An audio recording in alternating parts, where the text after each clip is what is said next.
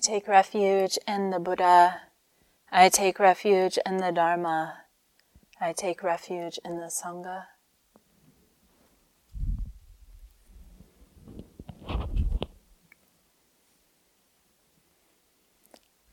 Are you breathing? Before I asked, were you aware that you were breathing? Are you aware now?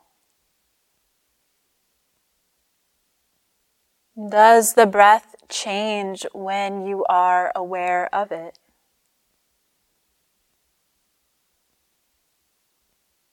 Does it come alive? Become a universe into itself that you can enter and become? Before you were aware of the breath, was it dead to you?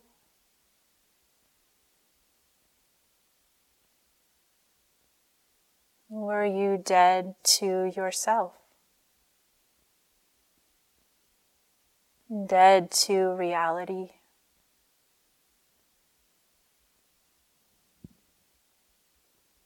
I invite you to breathe with me. To breathe a deep inhale.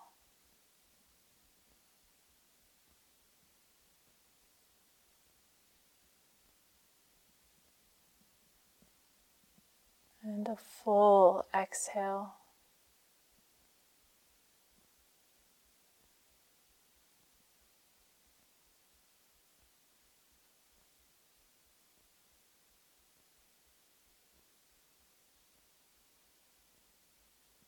And I invite you to keep breathing with this kind of awareness for the entire talk, the entire day, your entire life. Breath. The word doesn't quite match the experience. Say that for most things. Breath, prana, life force, chi, energy, spirit. As meditators, we probably have some relationship to the breath. Perhaps it's our go-to practice, what anchors us in the present moment. Practice day in and day out. Come back home, it says. Perhaps it's become a good friend, a relative. Perhaps the breath is a koan that feels evasive, impenetrable. How do you simply let the body breathe? How do you trust that you are being breathed?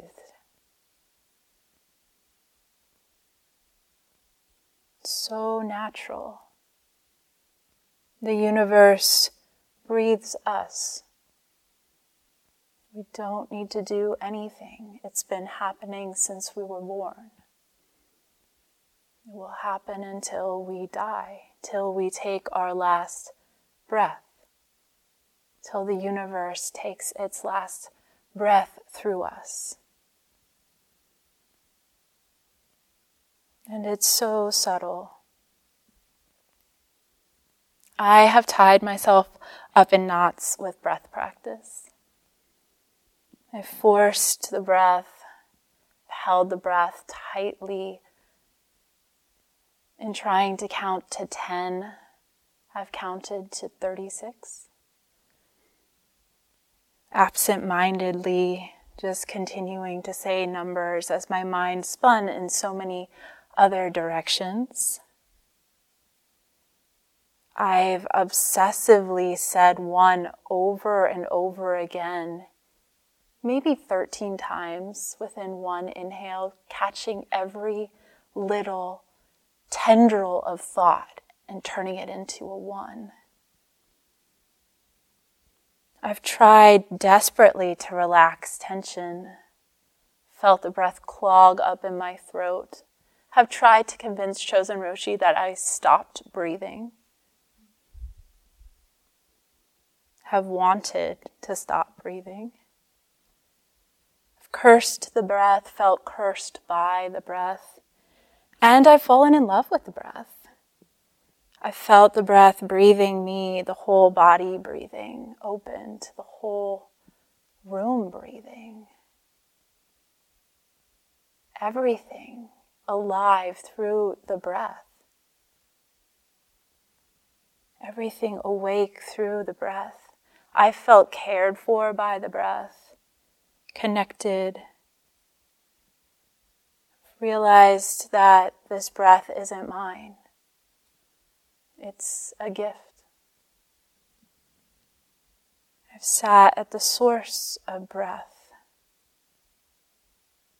watched breath, felt breath emerge, been born with the breath anew. And I've forgotten all of this. And you know what? The breath doesn't really care. It forgives. It doesn't care about our forgetfulness. Forgives any moment of inattention, manipulation, any moment of pride or feeling like I really got this breath, any moment of anger or repression. Forgives. Forgives and takes the next inhale. Forgives and pauses at the end of the exhale.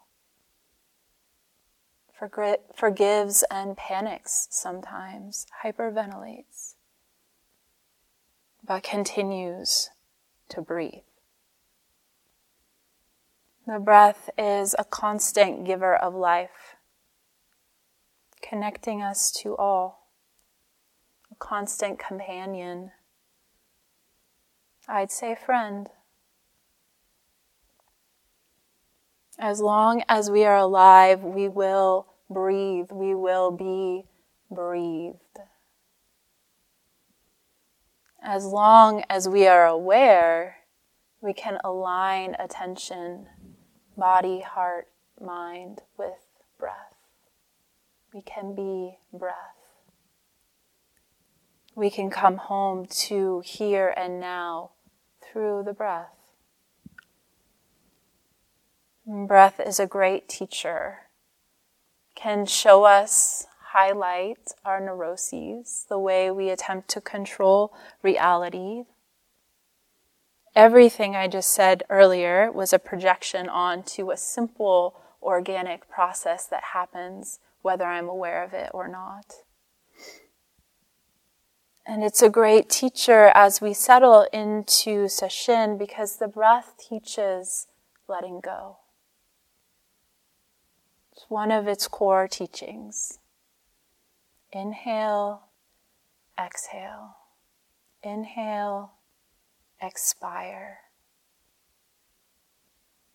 Breathe out, expire.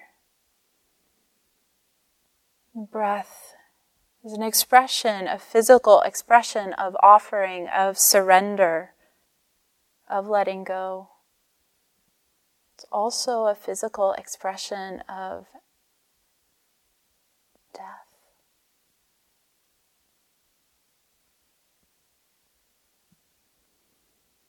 The breath we can ride the breath, ride the exhale. Ride the exhale and let go. Die to our past. Die to whatever views or fixed beliefs are floating in the mind, we're identified with, our projected future thoughts about ourselves and the world. Keizan Zenji said, to be dead to personal views and fragmented thoughts.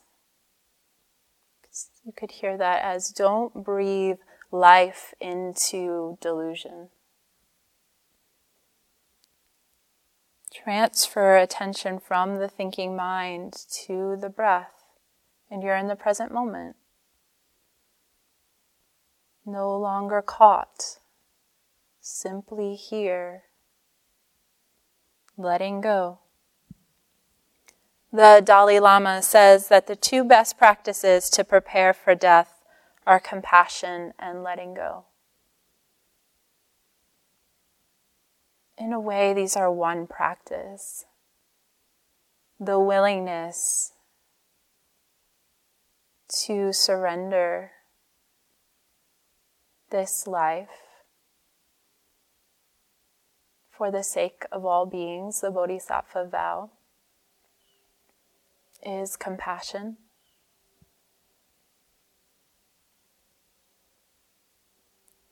And letting go is a subtle practice, one that we continue to refine and learn from.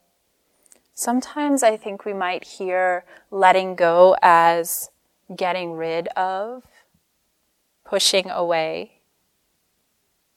But we can also recognize that we are being let go of continuously. We are being expired every moment. The moment you become aware of the breath, it is already changing. It is already different than the moment you became aware of it. It's shifting right in our awareness, right in our grasp, so to say, so to speak. It's already becoming its next thing. And this is true of all sense experience. Any body sensation we try to locate is already shifting within our attention, shifting, changing, unlocatable. You can say this with thought too. Thought, once you become aware of thinking, and this is one of the beautiful aspects of meditation, once you become aware that you're hooked in thought, you've already let it go. That shining the light is, in a way, you can't hold on to the thought. It's already changing. It's already moving into its next thing. Whatever that is. In a sense, we can't hold on to a single thing. We are let go. We are aligned with reality every moment. Letting go is a fundamental acceptance. It's enacting a deep trust. Chozen Roshi asked us this morning to investigate what keeps us from simply resting in the present moment. What keeps us from being alive and awake completely as we are right now. Where does attention go when it drifts from the present moment? Are we trying to get something? Are we trying to get rid of something? Is it fear that takes us away from the present moment? And if it's fear, what are we afraid of? Death? Non-existence? The peaceful, deep, yet sometimes chilling silence of a quiet mind. The vastness of our own presence. The radiance of our own attention. The unknown. The uncertain. The great mystery. Why are we afraid to die? And are we afraid to die? perhaps maybe we're afraid to live, to fully, actually live this life. This life. Not the life we have concocted in our mind, but this one right here. This life. The Zen literature is full of stories of Zen masters who fearlessly and many times playfully enter death. The Zen literature is full of stories of Zen masters who fearlessly and often playfully enter life.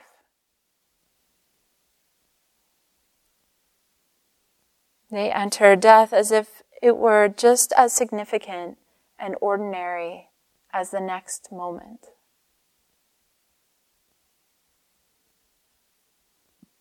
Many times in many different recordings, there's a story of a Zen master gathering their students and letting them know they are going to die in a week or in a few days, and telling them not to get upset and not to have a funeral. It's no big deal. Maybe throw a party. And many accounts of teachers minutes, seconds before they die, reciting a poem out loud or writing a calligraphy. And many poems written by Zen masters right before they die. This one is from Kozan Ichikyo. He wrote, "Empty-handed I entered this world, barefoot I leave it. My coming, my going, two simple happenings that got entangled." And he, like many of the stories, wrote that poem and then died in Zazen. We are going to die. You are going to die. You are already dying. I am already dying. What does this mean to you? When I say it, do you believe it? When you said it last night, did you believe it? Are we living our lives knowing that we are dying? That we will die? It could be tonight. It could be at the end of this talk. It could be in the middle of this talk. This could be my last breath. This could be our last breath. Do you believe this? I must not, because I continued writing. Or maybe I do, and so I continued writing. What does it take to truly receive this truth?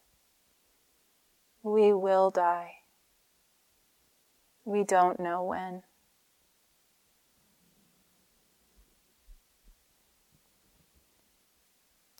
We will recite the 5 remembrances at the end of every night during this session. I am getting older. I am of the nature to grow old. I am made to suffer illness. Health is not what I am. I am already dying. Death will find me. All that is dear to me and everyone I love come to change. Death will find them too. These 5 remembrances are part of the Buddha's teaching because we forget, because it's easy to forget. So we must remind ourselves, we must remember. These 5 remembrances also mirror, and I'm aware I only read 4 of them. They mirror the insight that the Buddha had when he was still the Prince Siddhartha. And they're the 3 sights that the Buddha saw that inspired the Buddha to practice, to leave his life of luxury. The story goes that the Buddha was quite sheltered, living a wealthy life, the life of a prince, and convinced his charioteer, Channa, to take him out of the palace walls and let him see the city. And so he goes, and he sees probably a lot of things, but one of the first things that strikes his attention is he sees somebody whose face is so wrinkled. You can imagine somebody who's maybe living on the streets or just working outside in India. Quite old, wrinkled face, maybe a little leathery from the sun. And the Buddha sees this face, his skin, and is concerned for this person's well-being, and even a little horrified. What's going on? What's happened to this person? What's happening to their face? And Channa says, well, that's an old person. That happens to everyone. That will happen to you. And then the next person that strikes the Buddha's attention is somebody who is sick, curled up on the side of the road, perhaps a leper, sores open on their body. And the Buddha sees this person, again, is concerned and also a little horrified. And so what's going on with this person? And Channa says, well, that's disease. All conditioned beings, all human beings are subject to disease. This will happen to you. And next, the Buddha sees a corpse rotting on the side of the road, perhaps maggot infested. And again, concerned and a little horrified, the Buddha says, well, what has happened to this person? And Channa says, well, this person is dead. This is a corpse. This is their dead body. This will happen to everyone. This will happen to you. And these 3 sights impacted the Buddha. He saw that and felt the impact. Oh yes, this will happen to me too. Created a sense of existential angst. I need to do something about this. I'm afraid of what lies ahead. The uncertainty of my well-being. Then the Buddha saw a practitioner, and saw the peace on the practitioner's face. Someone was meditating under a tree, and asked Channa, what's this person? And this is a renunciate. And that inspired the Buddha that there was a path to happiness, to peace of mind. And that perhaps one could have peace of mind in the midst of sickness, old age, and death. So the Buddha began their practice.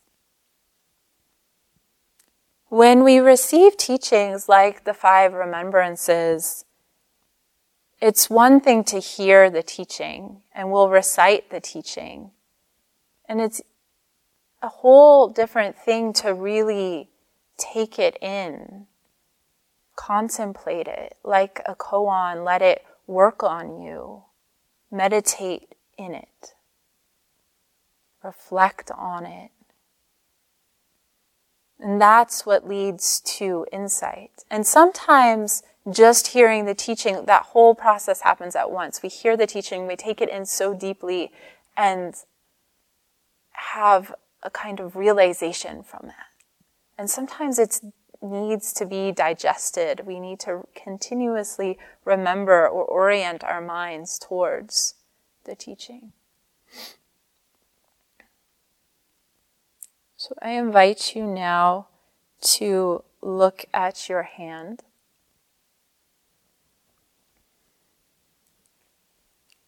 This hand is getting older.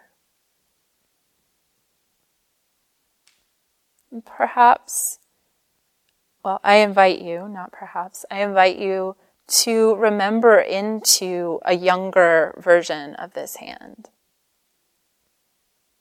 Remember how it may have looked maybe 5 years ago, 10 years ago, how it might have felt.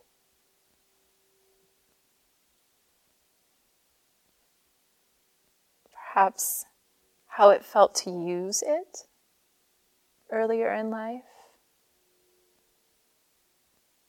Remember what it felt to touch. Has that changed? Has the sensitivity of the hand changed? The flexibility of the hand changed? Feeling tone of the hand. Perhaps you can remember back to it being tiny, tiny, tiny, tiny hand, pudgy little hand. Delicate fingers that like to grip things. Trying to make sense out of the world.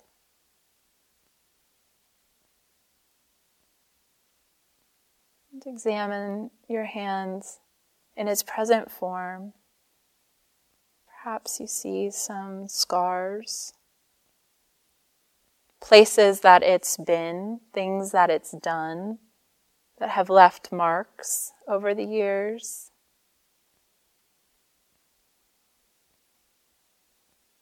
Things that it's touched, felt, caressed. Ways that it's worked. Are those all contained within the hand still?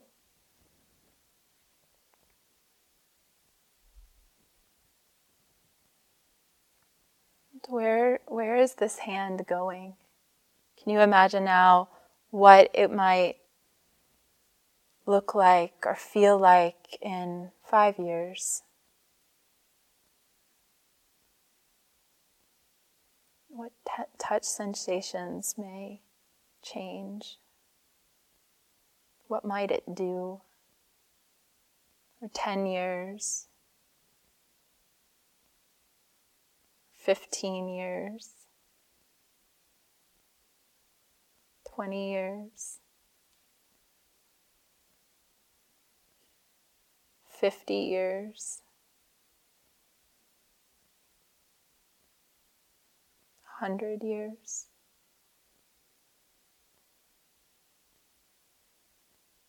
How will it change? How will it age? What will be left of this hand in 100 years?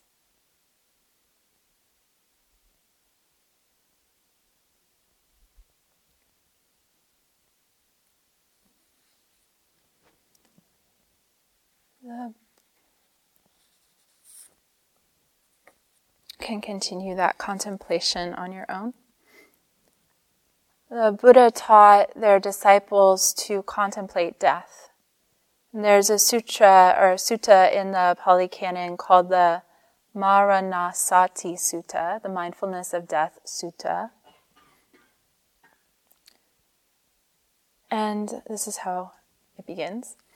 I have heard that at one time the Blessed One was staying at Nadika, the brick hall where he addressed the monks. And they replied, "Yes, Lord." And the Buddha said, mindfulness of death, when developed and pursued, is a great fruit, a great benefit. It gains a footing in the deathless, has the deathless as its final end. Therefore, you should develop mindfulness of death. And then there was a certain monk who addressed the Blessed One and said, I already develop mindfulness of death. And the Buddha says, well, how do you do that? And the monk said, well, I contemplate that I might live for a day and a night, that I might be able to practice. And then another monk comes forward and said, well, I contemplate, may I live for another day. And then another monk comes forward and says, well, I contemplate, may I live for the interval it takes to eat a meal. And then the next one comes forward and says, well, I contemplate the length of time it takes to swallow 3 morsels of food. And then the next one comes forward and says, well, I do 1 morsel of food. And then someone else comes forward and says, well, I do 1 inhalation and exhalation. And someone else comes forward and says, I do contemplate death or the nature of life for just 1 inhale or 1 exhale.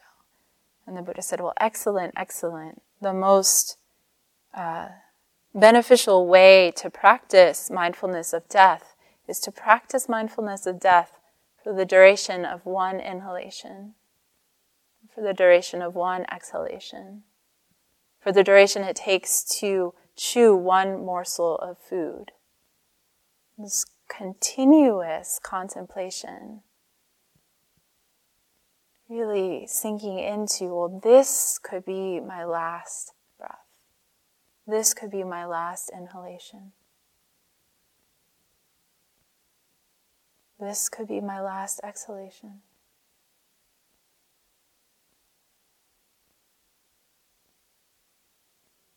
And when eating, this could be my last bite. This flavor, the last flavor I ever taste.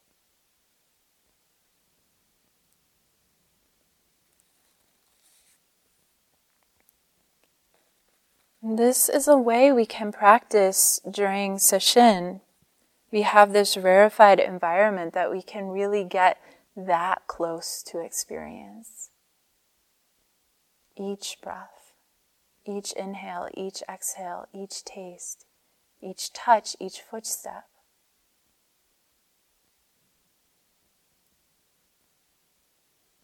Did you ever know someone, or perhaps you've had the experience of being sick or in a lot of pain, that to think in days ahead is torture, because the pain is so unremitting. To think that it would last another day and night, the mind just can't even do that. It's pure torture. And even to think in hours is just too much time. It doesn't work. It's too much. And even to think in minutes. But somehow you can just be with it for this next breath. And then the next breath. And then the next breath. Because it's bringing you closer and closer to the actual experience, and not in your mind projecting like it's going to be like this forever. And actually invites us in to the sickness, to the pain. To just this exhale, just this inhale. David White says, pain is the doorway to the here and now, saying to each of us there is no other place, no other limb, joint, pang, sharpness, or heartbreak. And pain and sickness grant us this kind of entrance into presence. And so does sesshin. How to stay acutely aware of this. That's the practice.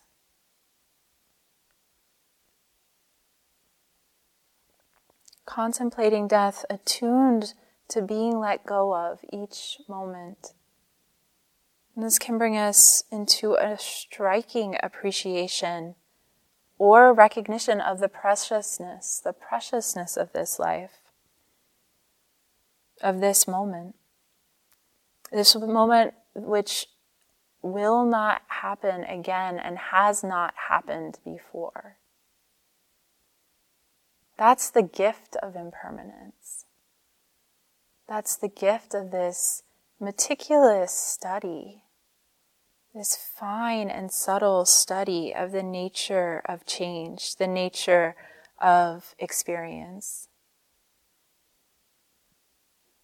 You can appreciate that each breath is exquisitely unique.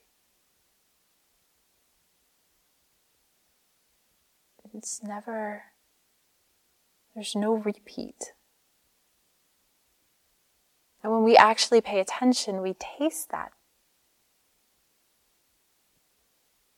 It's a way like you're in the midst of an inhale, you're not thinking about like, oh, I want this to happen again. It's just so good. And then you're in an exhale, and you're not thinking about the inhale that was great 2 breaths ago. You're just in the exhale.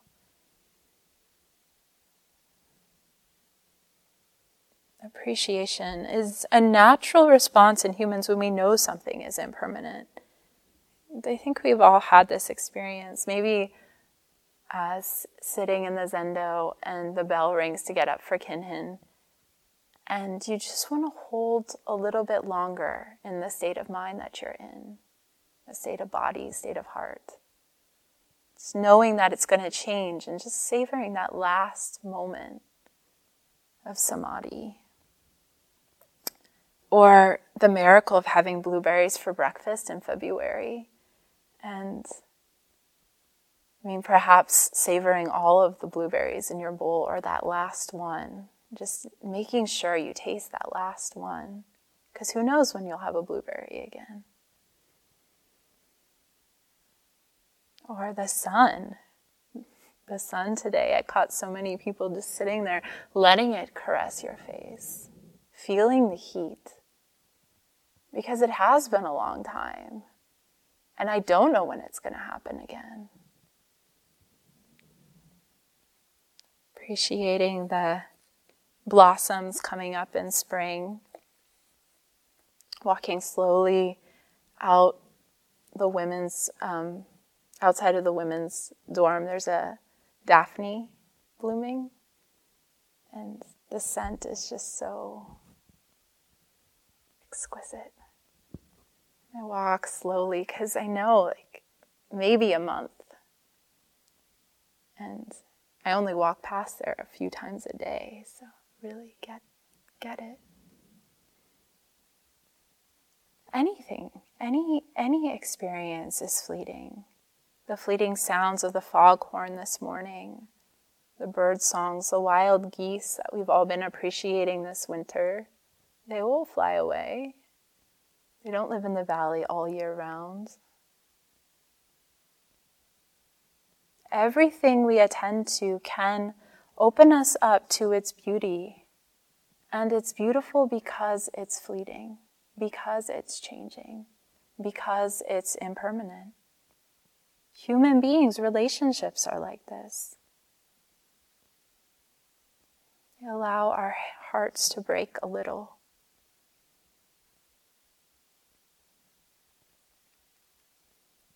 We've probably all had moments in our lives where the truth of impermanence enters us deeply, where our ordinary life is ruptured and there's a gap, a pause. Maybe it's an accident, an unexpected loss of a loved one, a diagnosis, the end of a relationship, even the loss of someone you knew who was slowly dying, but their absence is remarkable. Or a move, a job change. There's we hit an incongruency with the way things were going and our even subtle projections of what the future was going to look like, given how the present was. And suddenly it's not going to happen that way. And something is destabilized and there's a shock. Could even experience it as a loss of identity. This whole future that I projected or even subtly was leaning into is not possible, is uncertain now. There's space, the space of the unknown. People experience grief and loss in so many different ways, but as practitioners, these moments can be gifts from reality, parting the veils of who we thought we were, erasing the projected future, bringing us into question of the apparent continuity and permanence of myself, my life, the unspoken narrative of a life we are writing and editing continuously in our minds, writing on top of the way things actually are. And reality sends us small wake-up calls and big shifts. So there are the spontaneous shifts in routine, like a flat tire, a missed alarm clock, an angry, disapproving look from a friend, a sick child, a leg spasm, a stub toe, cold coffee in the morning, burnt soup. Things that get under the skin or change the routine or aren't as we expected. That can help us let go, can help us ease up, can help us enter and align with what is real. But usually they invoke complaint, reactivity, a fight, a resistance. What if every push up against our views, our way, against the mind that says, I'm right, what about me, was a push to surrender,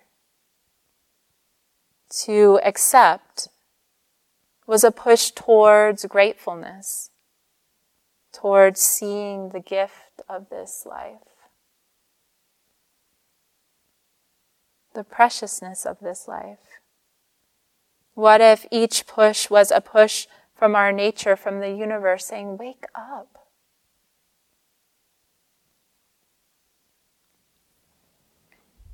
Mumon Khan, case 47. Totsutos.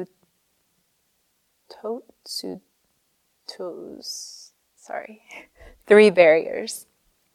To acquire after the truth, groping your way through the underbrush of your mind is for the purpose of seeing your nature. Here, now, where is your nature? That's the first barrier. Second barrier. If you realize your own nature, surely you are free from life and death.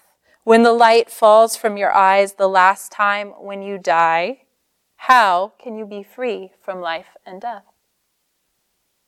And third barrier, when you are free from life and death, you will know where to go. When the 5 elements dissolve and the body decomposes, where do you go? Some traditions of Buddhism are very interested in what happens at the time of death and after death. If you don't practice and prepare for death, you might not even recognize you are dead. Perhaps you died last night. Perhaps you died last night and you're so attached to your life that this is all just a fabrication in your mind. Or maybe this is a dream. Maybe you're still sleeping in your bed during the sesshin break in the middle of the day, dreaming this talk. Hopefully there's something useful in it. I was very interested in this question when I first started practicing of how do I know I'm alive? Or how would I know if I'm dead? Could this really just be the unfolding of karma? Maybe I died years ago. Byron Katie says, I used to be afraid to die, and then I realized I'm already dead. In Zen, we have this saying, die before you die. Let the illusion of a separate self go. Anam Thupten says, one has to let the illusion of the self die again and again. This death is deeper than physical death.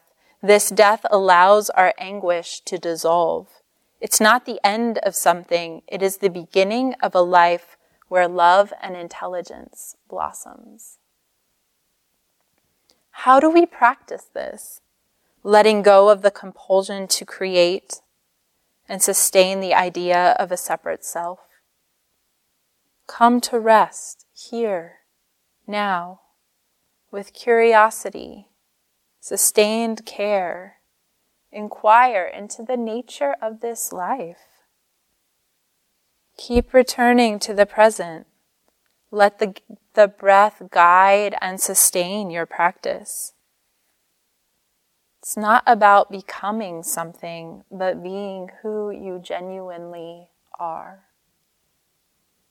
Close with a story from The Hidden Lamp. This is the story of Ling Zhao and her father, Layman Pong.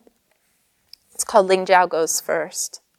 When it was time for Layman Pong to die, he said to his daughter, Ling Zhao, "Go, look at the sun and tell me when it's exactly noon." Ling Zhao went to the door and looked out, saying, "The sun has reached the zenith, but there's a total eclipse." When Layman Pong stepped outside to see this remarkable event, Ling Zhao sat down in her father's seat, put her palms together, and passed away. Layman Pong looked from the doorway and smiled, saying, "My daughter has gone ahead of me once again." He waited 7 days and then he died. Another example of Zen masters being able to play in the field of life and death, fearlessly, playfully, cracking jokes right before death. Well, please let your practice be continuous. Nakamichi, a haiku poet, said at the time of his death, "Ice in a hot world, my life melts." Melt. Melt into the present moment. Die to your stories. Let go. Let be. There is nowhere to go. You are already home.